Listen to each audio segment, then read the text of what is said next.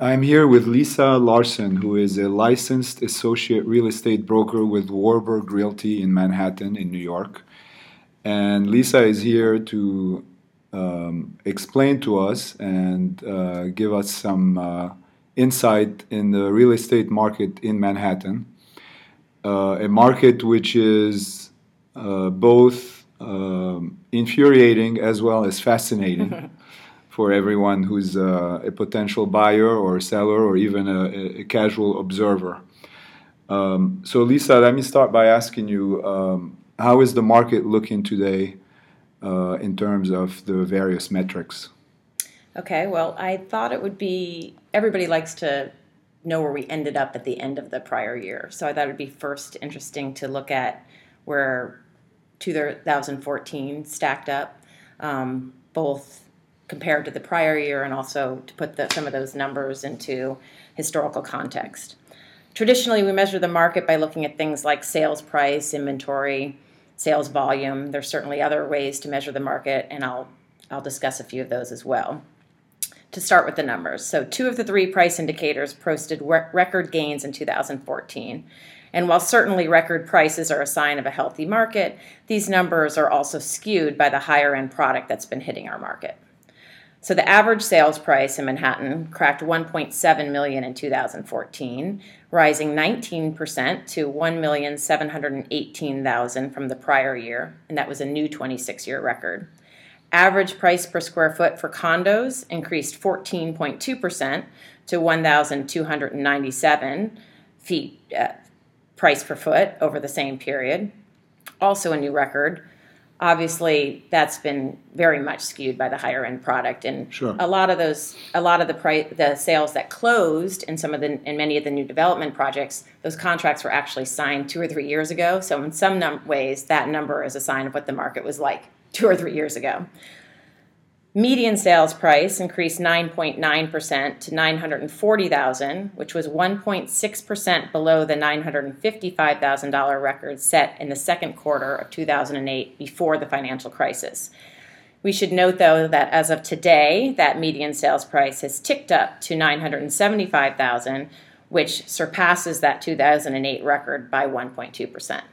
So all 3 prices. Let me stop you here because you sent me some of these figures, before we sat down to talk, and I was surprised and very interested in the fact that the average sales price and the median sales price show a significant difference. You just said that the average sales price in 2014 in Manhattan was 1.7 million. And the median sales price was 940,000. It's gone up a bit in the last few months, but for 2014 it was 940,000. So this suggests that there's a significant, I don't know if you can call it that, more kind of like a pull from luxury property that's pulled up the average price versus the median. I mean, I wonder if that gap has been this wide before, because you're looking at almost double the price for the average versus the median. Absolutely. I mean, the gap has never been so large, and I expect the gap to continue as more contracts as more sales close on these higher end new development projects. I mean, we had the $100 million. We have a $100 million sale. We have several other huge sales that are going to skew those numbers. And a large number of new luxury or ultra luxury even new properties coming up. Yes, Okay. A lot. I mean, downtown alone, even if we're not even talking about the tall towers that everybody wants to talk about, we have over 35 properties downtown alone that are sitting at over $20 million right now on the market, condos. So, and that's definitely going to be skewing the number. Before we got together, I looked up the some metrics for different cities because I thought it would be useful to compare New York to other places in the country. And you have the S&P Case-Shiller Index, which I'm sure you're very familiar with, which shows has a composite of 20 different cities across the U.S. And in the case of New York, the index in May 2006, which was the last high, was at 215. It's a kind of a nominal index, which that number is valuable to us only in to use as a comparison versus today. And in January, so 3 months ago, it was at 175. So I think what you're saying is that while Manhattan has done very well, and it has seen prices that exceeded the last high of 2006. When we look at all of the five boroughs, New York in general, the metro area, we're still about 20% lower than, in terms of prices, than we were at the high of 2006. And that's not atypical of the 20 cities that are tracked by Case-Shiller. In fact, there are only very few where the price today within that index, very few cities where the price within that index has exceeded the 2006 high. And they're Dallas, Denver. We can also talk about Houston. Houston is not in their 20 city index, but prices in Houston have been very strong due to the energy boom. So I'm only inserting this at this point to highlight the case that Manhattan really stands out, not only nationally, but within the New York metro area as being surprisingly strong. Absolutely, yes. I mean, we benefit from a large influx of foreign money as well. Right. We weren't affected that much by the downturn in terms of we didn't have foreclosures on a lot of properties. Most of our housing stock is still co-ops, and co-op boards themselves require much more money down than banks did, especially in before the recession. Right. But even now, there's just much stricter standards. And the co-op market, even though it's today less prominent than 20 or 30 years ago, it's still, 60% of the market? Yes, today it's at 60.2%. Okay. Back in 1989, it was at 70.7%. Okay. So it basically the shift is fully into the condo market. Right. Condo market is now at 39.8% of the market, which is up from the 29.3% it was back in 1989. So, we're shifting we didn't have condos in Manhattan like we do today, and there'll be more. And it's interesting to kind of try to explain that shift to condos, whether people have been more drawn to condos because foreign money maybe finds it more easier to invest in a condo property than a co-op, or whether there are other factors at play as well. But that's well, I can touch on it a little bit right now. I mean, it really depends which condos you're talking about. If you're talking about the super tall towers, people buying, the 30, 40, $50 million properties, that's more likely going to be the foreign buyers. Right. But regular New Yorkers are buying condos in the $5 to $10 million range. Absolutely. And it is those people that are passing up the big, large co-ops on Fifth and Park for a condo that's brand new. You don't have to hassle with the co-op board. You don't have to renovate. Right. And it makes a lot of sense. And there's New Yorkers now are less tied to living on Park and Fifth. There still will be people, and if you want a pre-war apartment, you most likely need to buy a co-op. But there are a lot of people for whom a condo with no rules, brand new finishes, space, floor plans that are as they live now, right. So they don't need to change any floor plans, are very, very compelling. I mean, there's always a part of the market that's attracted to the new. Yes. And there's something for everyone. At the other end of the spectrum, somebody may want a fixer-upper, so to speak, where they capture the kind of the charm of another era in a way. Yeah, not too many people want that right now, unless it's priced well. If it's priced well, we have it. I mean, that's one of the few marked submarkets right now where we have seen an increase in supply. It's co-ops on the Upper East Side over 8 million. We have a 30% increase in supply over last year, and that's really one of the few submarkets where we're seeing less strong market indicators. Okay. So, we can keep talking about many of the superlatives that define today's market because we're really, especially in Manhattan, hitting the high on a large number of metrics. Maybe we can mention a couple of others, which is I think you've mentioned to me before we started the average sales price in the top 10% category. Yes, so the average sales price for luxury co-ops and condos, which is defined as the top 10% of all sales. Last year in 2014, it was $7.3 million, from the $4.5 million average back in 2005, so just a decade ago. That's an average price, and that includes co-ops and condos. So, of course, again, skewed by some of that, new development, high-end product. Okay, and you also, I think, wanted to talk about inventory, about how low it is today. Yes, I mean, inventory really, it's all about supply and demand.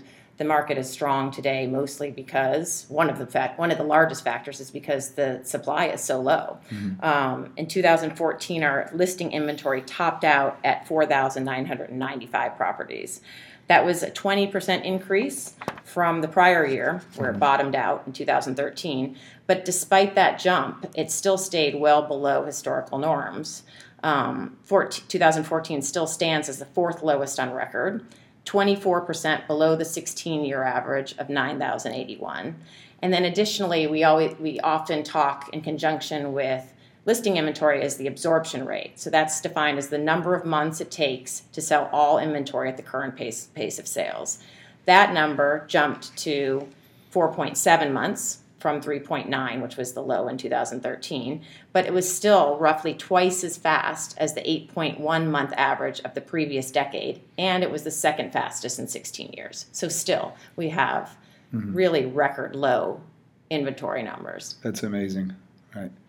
Maybe this is, after this overview of the market, maybe this is a good place to pause, and I'd like to ask you to give us, some information on your own background, and how did you decide to get into this challenging and exciting world of Manhattan real estate, and any other information you want to give us about yourself. Well, it is challenging and exciting, which are the two things I like most in life. It really hasn't been a straight line. I graduated from UC Berkeley, and Are you from California originally? I'm not from California. I'm actually from Indiana originally. Okay. I wasn't born there, but I spent most of my childhood in Indiana. My father was a professor at the University of Notre Dame, an engineer. And my mother was a teacher as well. She was a classics major. She taught Latin, so I had it from both sides. I had the science and the liberal arts. This should be helpful with your Latin-speaking customers. My mother actually taught me, so I'm a little rusty, but I did learn a little bit of Latin along the way. So I went to UC Berkeley, and after I graduated, I did a little stint in the fashion retail world down in LA. But being the daughter of academics, I went. It was sort of in my nature to go back to grad school, and I got a master's in history. And I was actually in a PhD program. My husband, whom I met in college, was preparing to go to business school, and it just didn't make sense for us both to continue on these sort of separate paths where it would be highly unlikely to be in the same city together with jobs. So I took my master's in history, and I went to work for a small environmental engineering consulting firm, which was my dad's sort of side business. Completely, he had a ton of, he had about 10 employees, most of them ex-graduate students of his, and mostly doing some wastewater treatment work. And I don't think they had invoiced anybody in probably 10 months. So I came in and I said, okay, I'll clean it all up. I'll give you a year. I'll clean it all up. I'll develop an infrastructure. The 1 year turned into 15. So I spent 15 years basically. Okay. Yeah. So I started in small, and then gradually after about 5 years, my dad really had no interest in running the business or owning the business. So I took over completely at that point. And to make a very long story a little bit shorter, after about 15 years of doing this, I just decided I just finished a very long government project, an 8-year-long project where I did a ton of audits. I was sitting alone in an office. All of my engineers were out in the field. And I just decided it was time to get out of this business where I didn't really see myself in the first place. So it was a wonderful run. I made sure all my employees were placed at new jobs. And then I found myself wondering what I should do next. And I decided to get my real estate license because my husband and I had lived in many different cities. We've bought and sold in 5 of them. We have and you moved to Manhattan, did you, in what year? We moved to Manhattan in 2000 when I was 7 months pregnant with my daughter. We had lived previously in Chicago where we owned. We bought our first apartment when we were 27 years old. I've always been long real estate. We bought and sold there. We moved to Manhattan for about a year, then back to San Francisco where we bought and then sold and came back to New York. With good timing, yes, of course, right? Very good timing. And, we both, my husband was born and raised in California, I obviously in the Midwest, and we both fell in love with New York. I just love the city. I have, it was a way, and real estate in New York was a way to sort of married all of my interests, my historical background, which had a lot to do with architecture, and the business I ran was a green, had a green building element to it. And I just threw myself in. When I decided to do it, I decided I didn't want to be a cliche, the mom who has a middle school kid and needs something to do. I went in like I had owned my own business before. This is my business, and I treat it as such. And I'm proud to say I've been pretty successful. Yeah, you've had an incredible run. So you started with Warburg. I started with Warburg. I actually interviewed at a few firms, but I started with Warburg because Fred Peters reminded me a little bit of my dad. He's super smart, and I really felt like he was fully invested in the business, in his company, and very passionate. And I had run a small business, so the fact that he was so involved in this independently owned firm made me really want to be there. So that's why I picked Warburg. And since then, I've worked really hard. So I think maybe you're being a bit modest by just saying you worked hard, because you've logged in some very impressive numbers in the time that you've been doing this. So since you're not volunteering this information, I have to pull it out of you. Maybe you can tell us how well have you done, and give us more information. Okay, well, I started a little bit over 4 years ago, and I've done, I think, about 55 deals so far, about $70 million in sales. Those are the numbers. My second year in the business, I won a Real Estate Board of New York Deal of the Year award, which basically means I went above and beyond in a deal that was particularly difficult and complicated and challenging, and kind of threw everything at you. And they award people for sort of thinking out of the box and bringing the deal to completion. And right now I'm getting my certification as a New York residential specialist, which is a certification that only less than 2% of all New York City brokers have. To take the course, you need to have done at least 50 deals totaling at least $50 million in sales. See, okay. So you're already starting from the brokers that are doing the course are already quite experienced. And that applies to about 2% of the 2% have the certification. You need to have, that's the bare minimum, that's the barometer to enter to take the course. Okay. The course itself is I'm in the middle of it now. So amazing instructors, and I'm learning that much more. I'm sort of, bringing my knowledge to the next level. Okay. So I don't think it's hyperbole here if I say that I'm speaking to a rising star in the business. Well, you know what? I love what I do. I think I'm just really lucky to be in a business that's both allows me to use my brain and my appreciation for beautiful buildings and architecture, and at the same time, what it really is a relationship business. And that's what I really missed in my old career.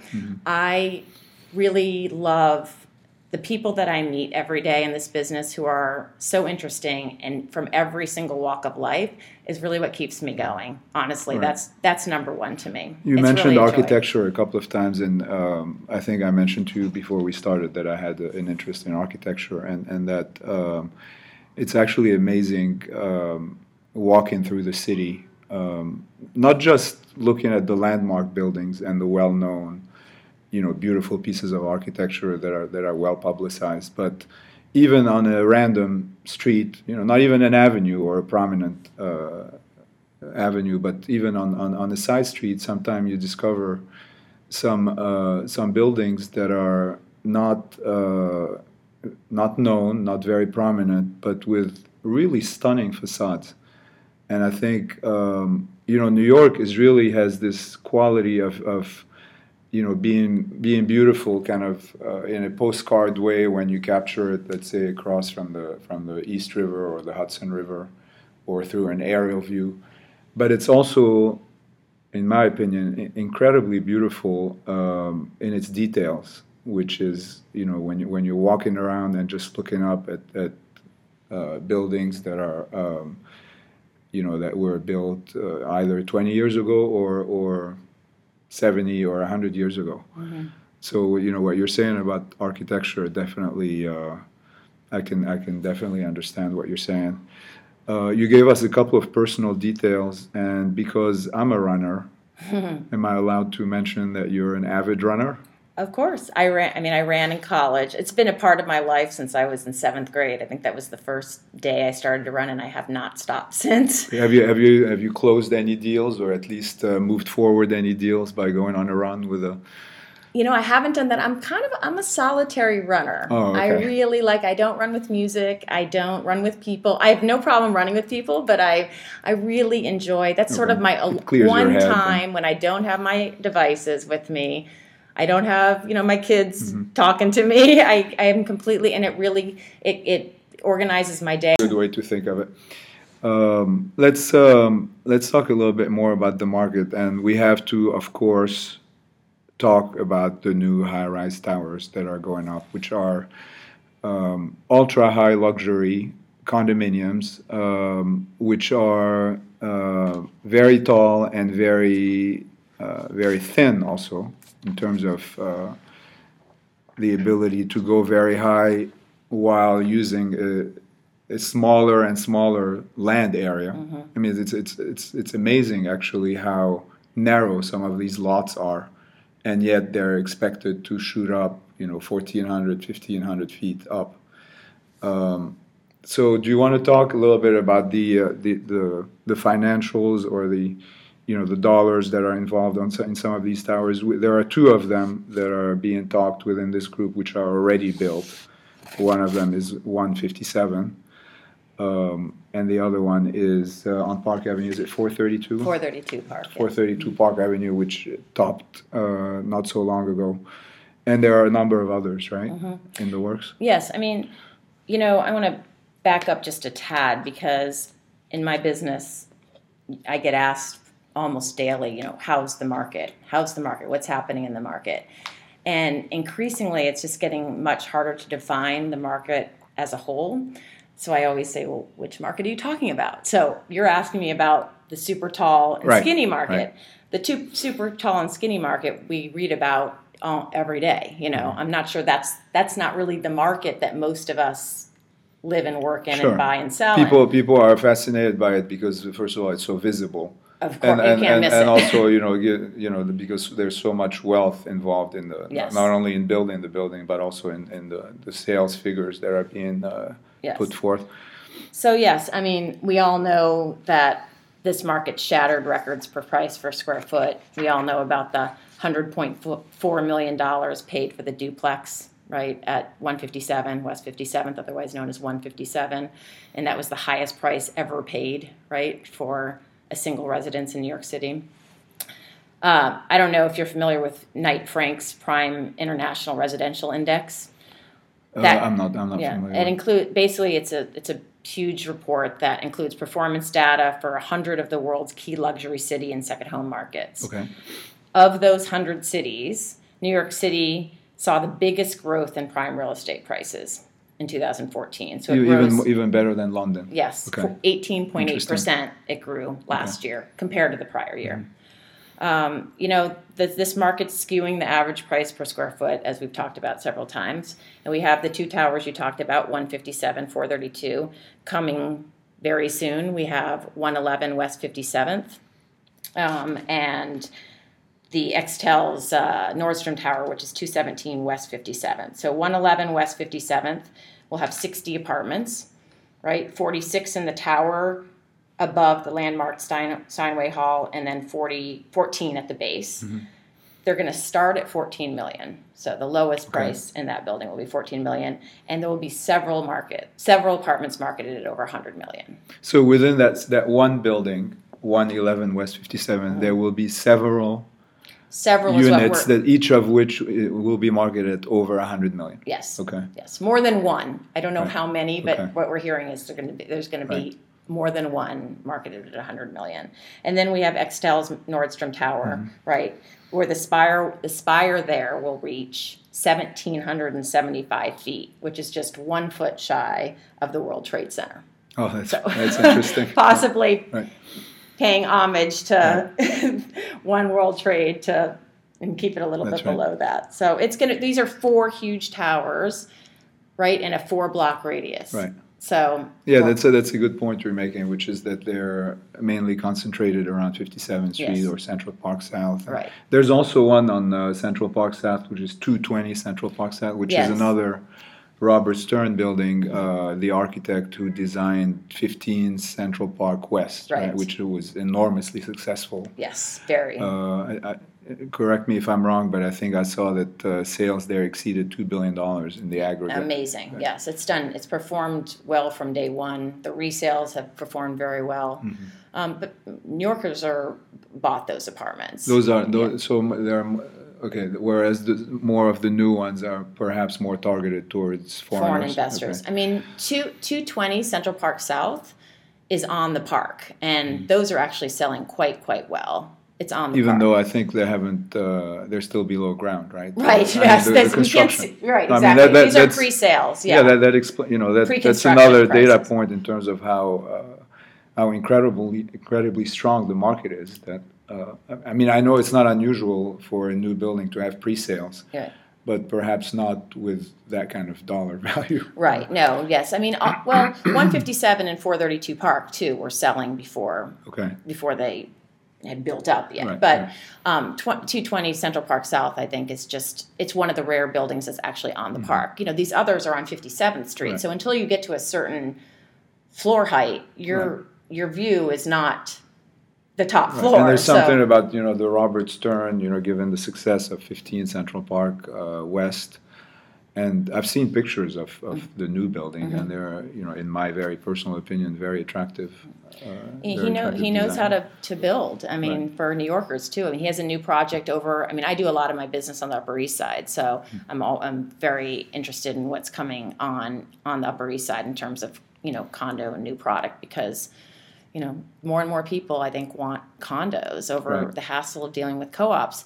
He has a new one at 20 East End Ave, which is at 80th Street, and it's absolutely beautiful. I mean, beautiful. And they're not $5,000 a foot like the tall towers. They're more affordable in the $2,400 a foot range. In terms of we'll say just a couple more words about the towers, but I was reading that the way they were able to build these towers to be that narrow and that tall is thanks to some technological breakthroughs. And, in particular, in the case of 157 and 432 Park, I guess, especially in the latter case, they were using a type of concrete which was 3 to 4 times stronger than concrete, than your typical concrete that's used in most buildings. And I think it's 14,000 psi concrete, which is pound per square inch. How much can it withstand in terms of compression? And your typical concrete is 3 to 6,000 psi. And the 14,000, I believe, I don't think I'm mistaken here, but I believe it was used the first time in the New World Trade Center. So there were developments with the New World Trade Center building that are now being exploited, so to speak, through other residential. projects, Yeah, and that make interesting. these Interesting. super towers possible. One last data point, which is an interesting piece of trivia. If you think of the aspect ratio of a building as the ratio of its width to its height, when you looked at the previous World Trade Center, the Twin Towers, they had an aspect ratio of 1 to 7, meaning that the height was 7 times the width. I'm telling you this because it's going to give you an idea of how narrow these new towers are in comparison. In the case of 111 West 57th, which you mentioned, really the ratio there is going to be 23 to 1. Wow. So you're talking about, in terms of the profile of the tower, if you took it's 3 times higher for the same the same width. That's as if, in terms of the slenderness of it, if you looked at the old Twin Towers and you narrowed their width by 2/3, but you kept their height. That's basically the building. Well, you can see there's been renderings that have been, they project the rent. A picture of the entire Midtown. Changing. They're just changing the entire skyline of Manhattan, and you can see them from anywhere you go. Every showing I have from, Sutton Place, downtown, uptown, you can see them from 432. You can see from anywhere, and that's going to be even taller and skinnier. Right. Yeah, 111 will be taller. Yes. You're right. Should we talk about other segments? Maybe downtown. I think you mentioned before we started about Nolita.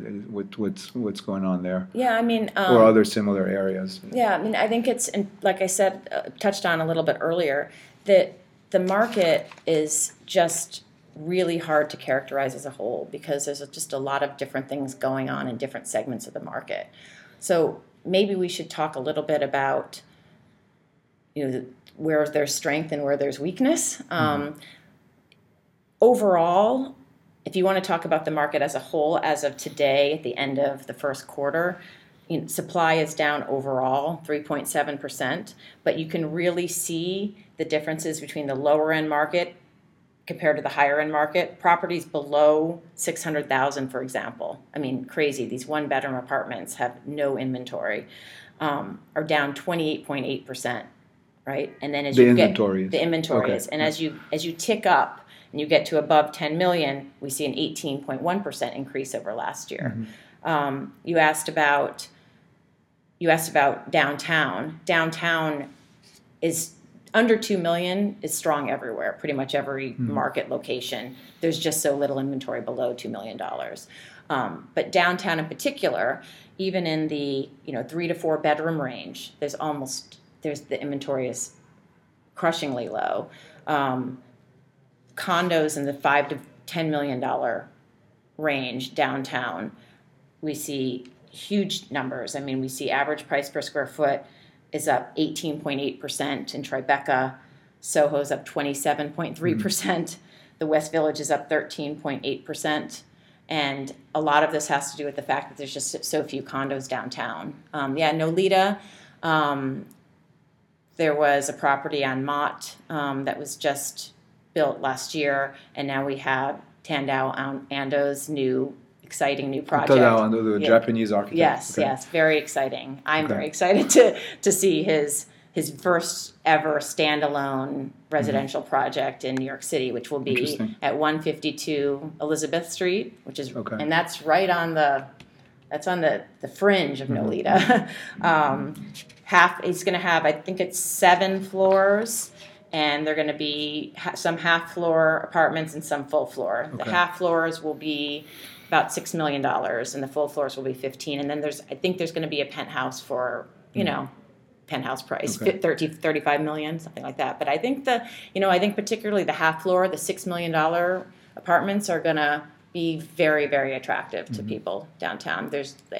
I just sold at 35 West 15th Street, which is a mid-block, somewhat boutique condominium, where prices are trading around $2,600 a foot, which is quite affordable. And again, it's in a place where there are just so few condos, and the rest of the housing stock downtown is not just co-op. There's also a lot of rentals, especially in the Village. So it's very difficult to find You mentioned Tadao Ando. I mean, it's interesting that now in the city, we seem to be getting more and more architecture by big name architects.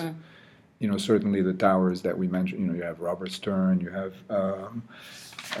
Raphael Vignoli, who is the architect of 432 Park Avenue, and Foster and Partners, who's designing 100 East 53rd, and you have, the project on the west side by, the pyramid by Big. I don't know if you're familiar with that. I'm not so familiar Yeah, I with don't that. know. I think that's residential also, which recently, it's not very tall, but it's on the West Side Highway.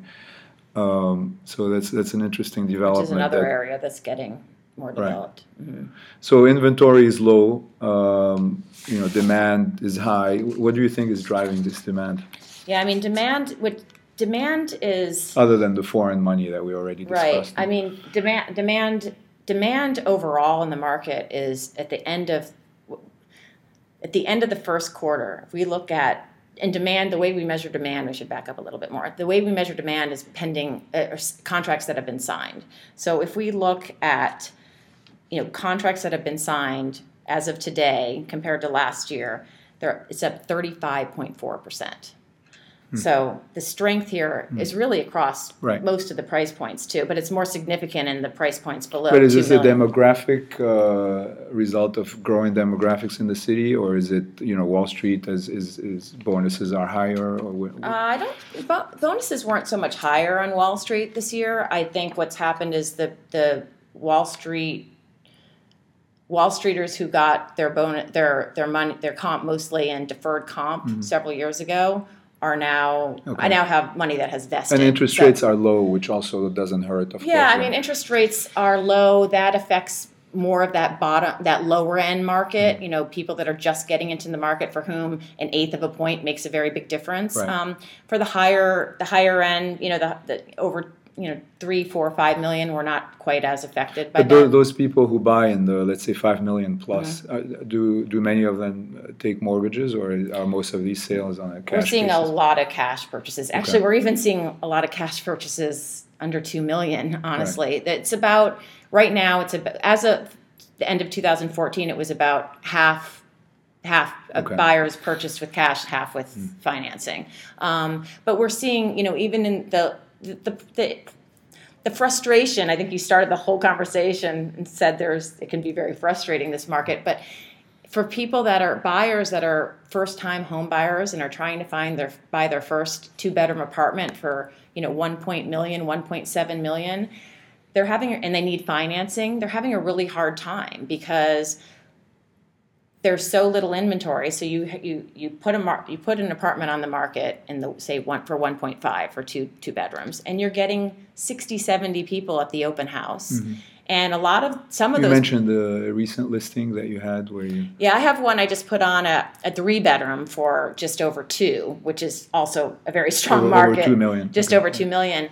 And what's happening is that the young, dual working family with a small child or one on the way are coming to buy this apartment as their first home, and they're getting outbid by pied-à-terre buyers who have a stronger balance sheet, especially if it's in a co-op that makes a difference, and cash. And it's just, sellers have a choice, and they're picking, the all cash, better balance sheet. Right. And so it's very frustrating for buyers to time and time again see the apartment they want, which comes on so infrequently. And then once they get there, there's 50 other people who also are. By the way, speaking of people who finance, who take out a mortgage to buy, you mentioned earlier that we've, in terms of median price and average price, that we've exceeded the previous peak of 2006 or 2007. Right. That's true in nominal terms, in the sense that the value of the apartment sold. But if you look at the ability to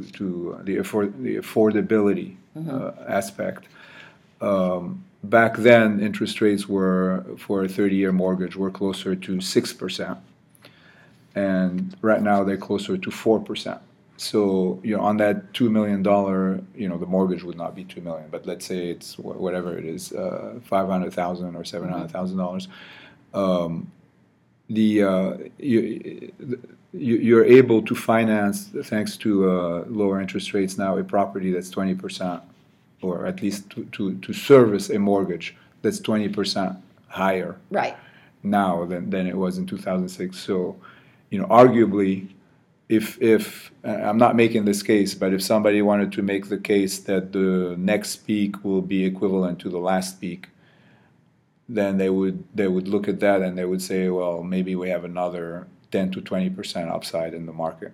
Hopefully more for Right. people who have invested Right. property.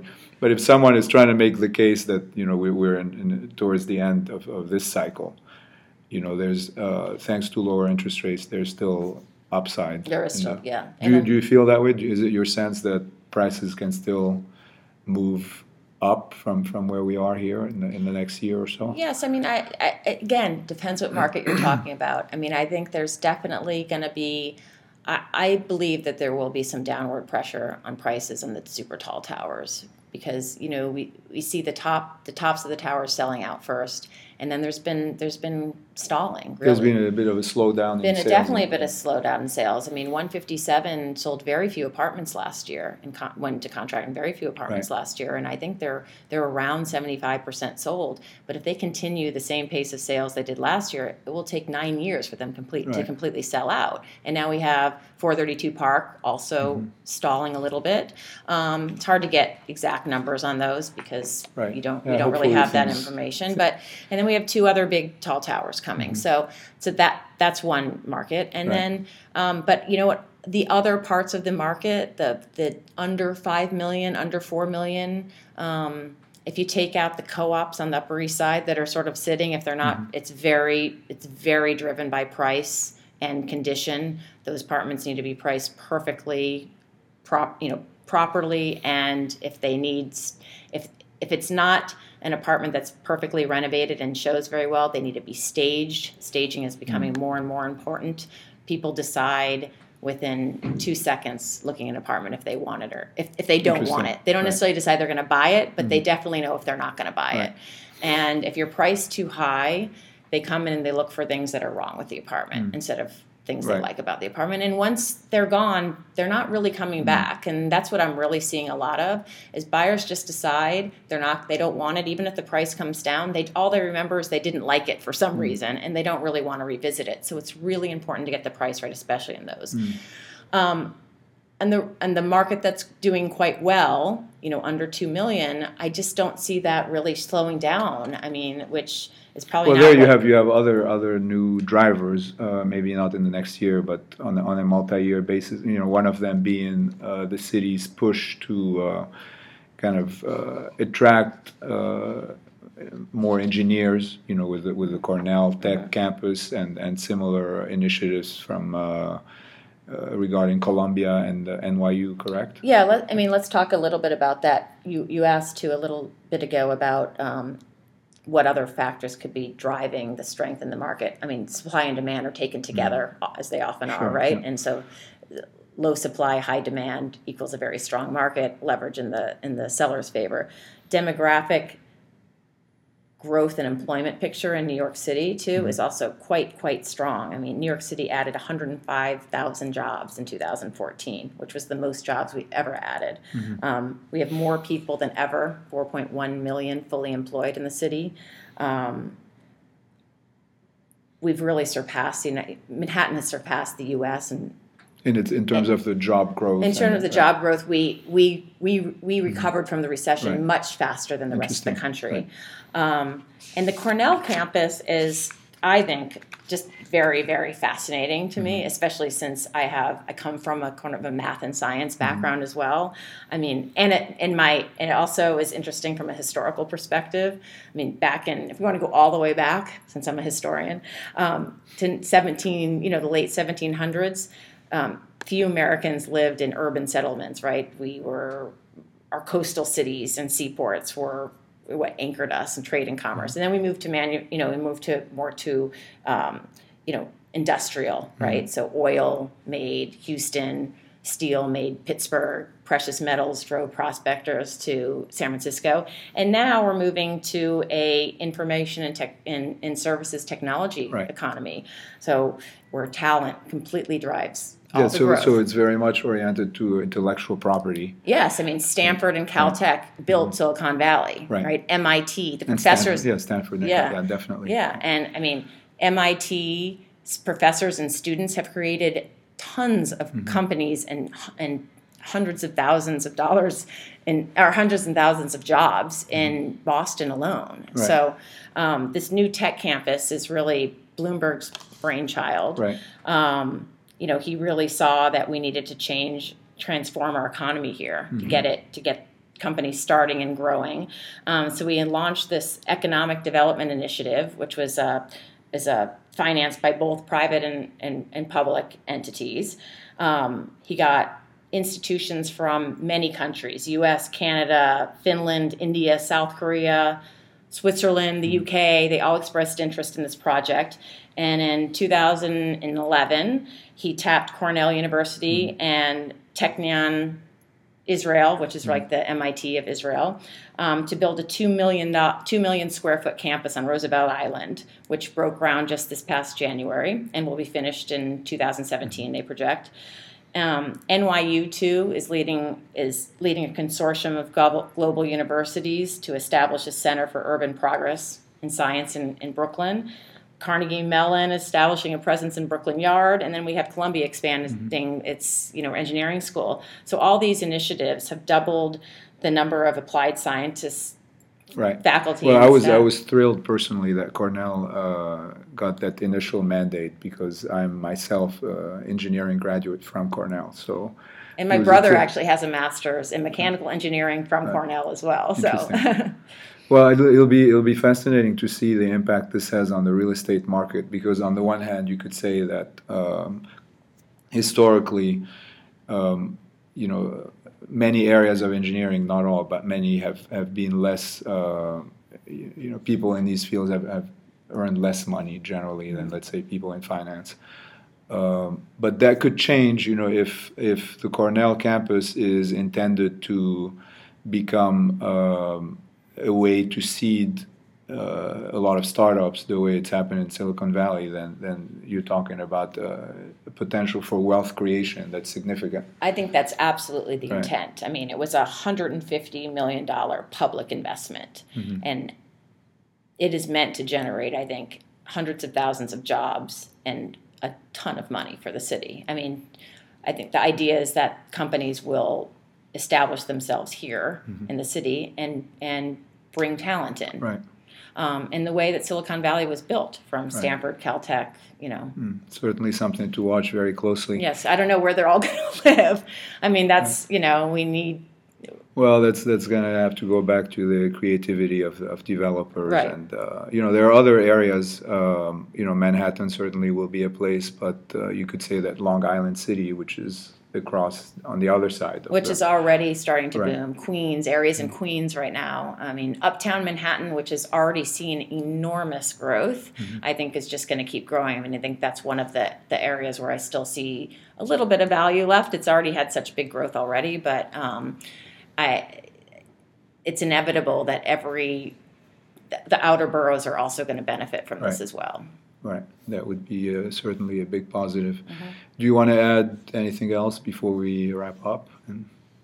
I would just caution people to take all of the media attention to the big tall towers with a grain of salt, and understand that that's not the market in New York City. It's it's exciting, and we see the towers from every angle, but it's really what really makes this job so exciting to me is that there are so many different sub-markets in this city. And you sent me a picture, which I can't remember if you put it on your website or not, of a view that you took from 432 Park. Right, and you know what? I toured... Not to bring you back to the towers. But I just remember that. Well, right. I mean, I toured the... Which is needless to say, an incredible view. It is an incredible view. I mean, it's from the 1,200 feet up in the sky, right. Looking Is at it still Manhattan. on your website? It still is on my Okay. website, yes. It's a good time to mention that you have your website, which is lisailarson.com. Yes. Correct? Yes. And I'm sorry I brought you back to the towers, but I No, remember, that's okay. I remember That's that okay. photo. But the message is well received that they do not represent the market overall, and that in order to really understand the market, a buyer should be on the ground talking to many different people, such as yourself. And if you have nothing to add, I think we'll wrap it up here. Yeah, no, it's been wonderful. Thank you so much for having me. I'm honored Thank you for coming. to have talked to you today. And thank you very much, Lisa. So this was Lisa Larson. You can reach her at Warburg Realty or through her website, lisailarson.com. Thank you very much, Lisa Larson. I am Sammy Karam. Thank you for joining us.